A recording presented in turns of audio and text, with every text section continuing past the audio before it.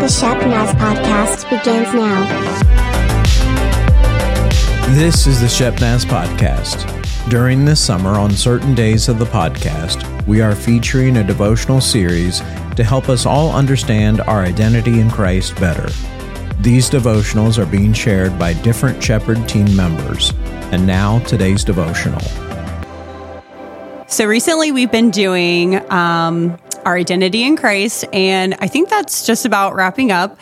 And as we come to the end of it, I was given, I can do all this through him who gives me strength. And that is Philippians 4:13. And while I love that verse, I do think that this is a verse that may be widely misused. And so I kind of want to talk about that a little bit today. And first, I want to look into how Paul is addressing the Philippians and his purpose in writing this letter to them. And it really starts with thanking them on the gift that they have given him and his ministry, and also to encourage them in their walk with Christ. And so throughout the book of Philippians, we see a theme of joy and rejoicing in all circumstances, especially in chapter 1, as Paul talks about how his imprisonment has served to advance the gospel.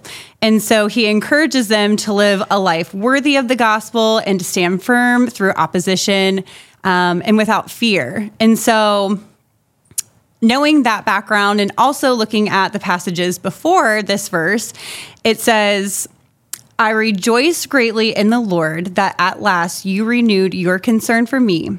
Indeed, you were concerned, but you had no opportunity to show it. I am not saying this because I am in need, for I have learned to be content whatever the circumstances. I know what it is to be in need, and I know what it is to have plenty. I have learned the secret of being content in any and every situation, whether well-fed or hungry, whether living in plenty or want. I can do all this through him who gives me strength. I think an important word to also highlight in this verse is the word this. So Paul is speaking directly to what God has called him to. And so this isn't a verse that we could maybe put over our life and say, I can do whatever I want and God's going to give me strength to do this. But he is talking about the strength that God gives him through his calling and ministry. And so an important takeaway in this, in regards to our identity in Christ, really speaks to the security that we have in Christ as his child, that we know when he calls us to do something, he is going to provide for us. He is going to give us that peace that goes beyond understanding and give us the strength that we need, provide material things, whatever it may be, God will provide for us. And so I do think that's an important takeaway from today's identity, to kind of hold on to that rather than we can do whatever we want and God's going to give us the strength to do it. Are you looking for a fun and meaningful way to spend your Friday night?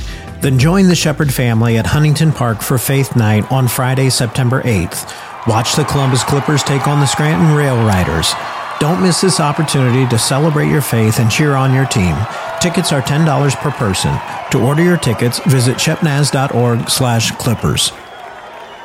So I want to end today in prayer and just pray for those who maybe need encouragement in this area. So Lord, we come to you today and we praise you and thank you for your goodness and for all the ways that you provide for us. And in any circumstance, Lord, whatever that may look like, we know that when we are aligned with your will, that you will provide, that you will give strength, that you give us the endurance needed to do what you've called us to do. And I pray, Lord, for anyone listening today, if they need encouragement in that area, if they feel hopeless, that they are not able to accomplish what it is you have laid on their heart or asked them to do, or they feel that they are falling short of your commands, I just pray, Lord, that you would strengthen them right here, right now, Lord. I pray that they would feel your presence,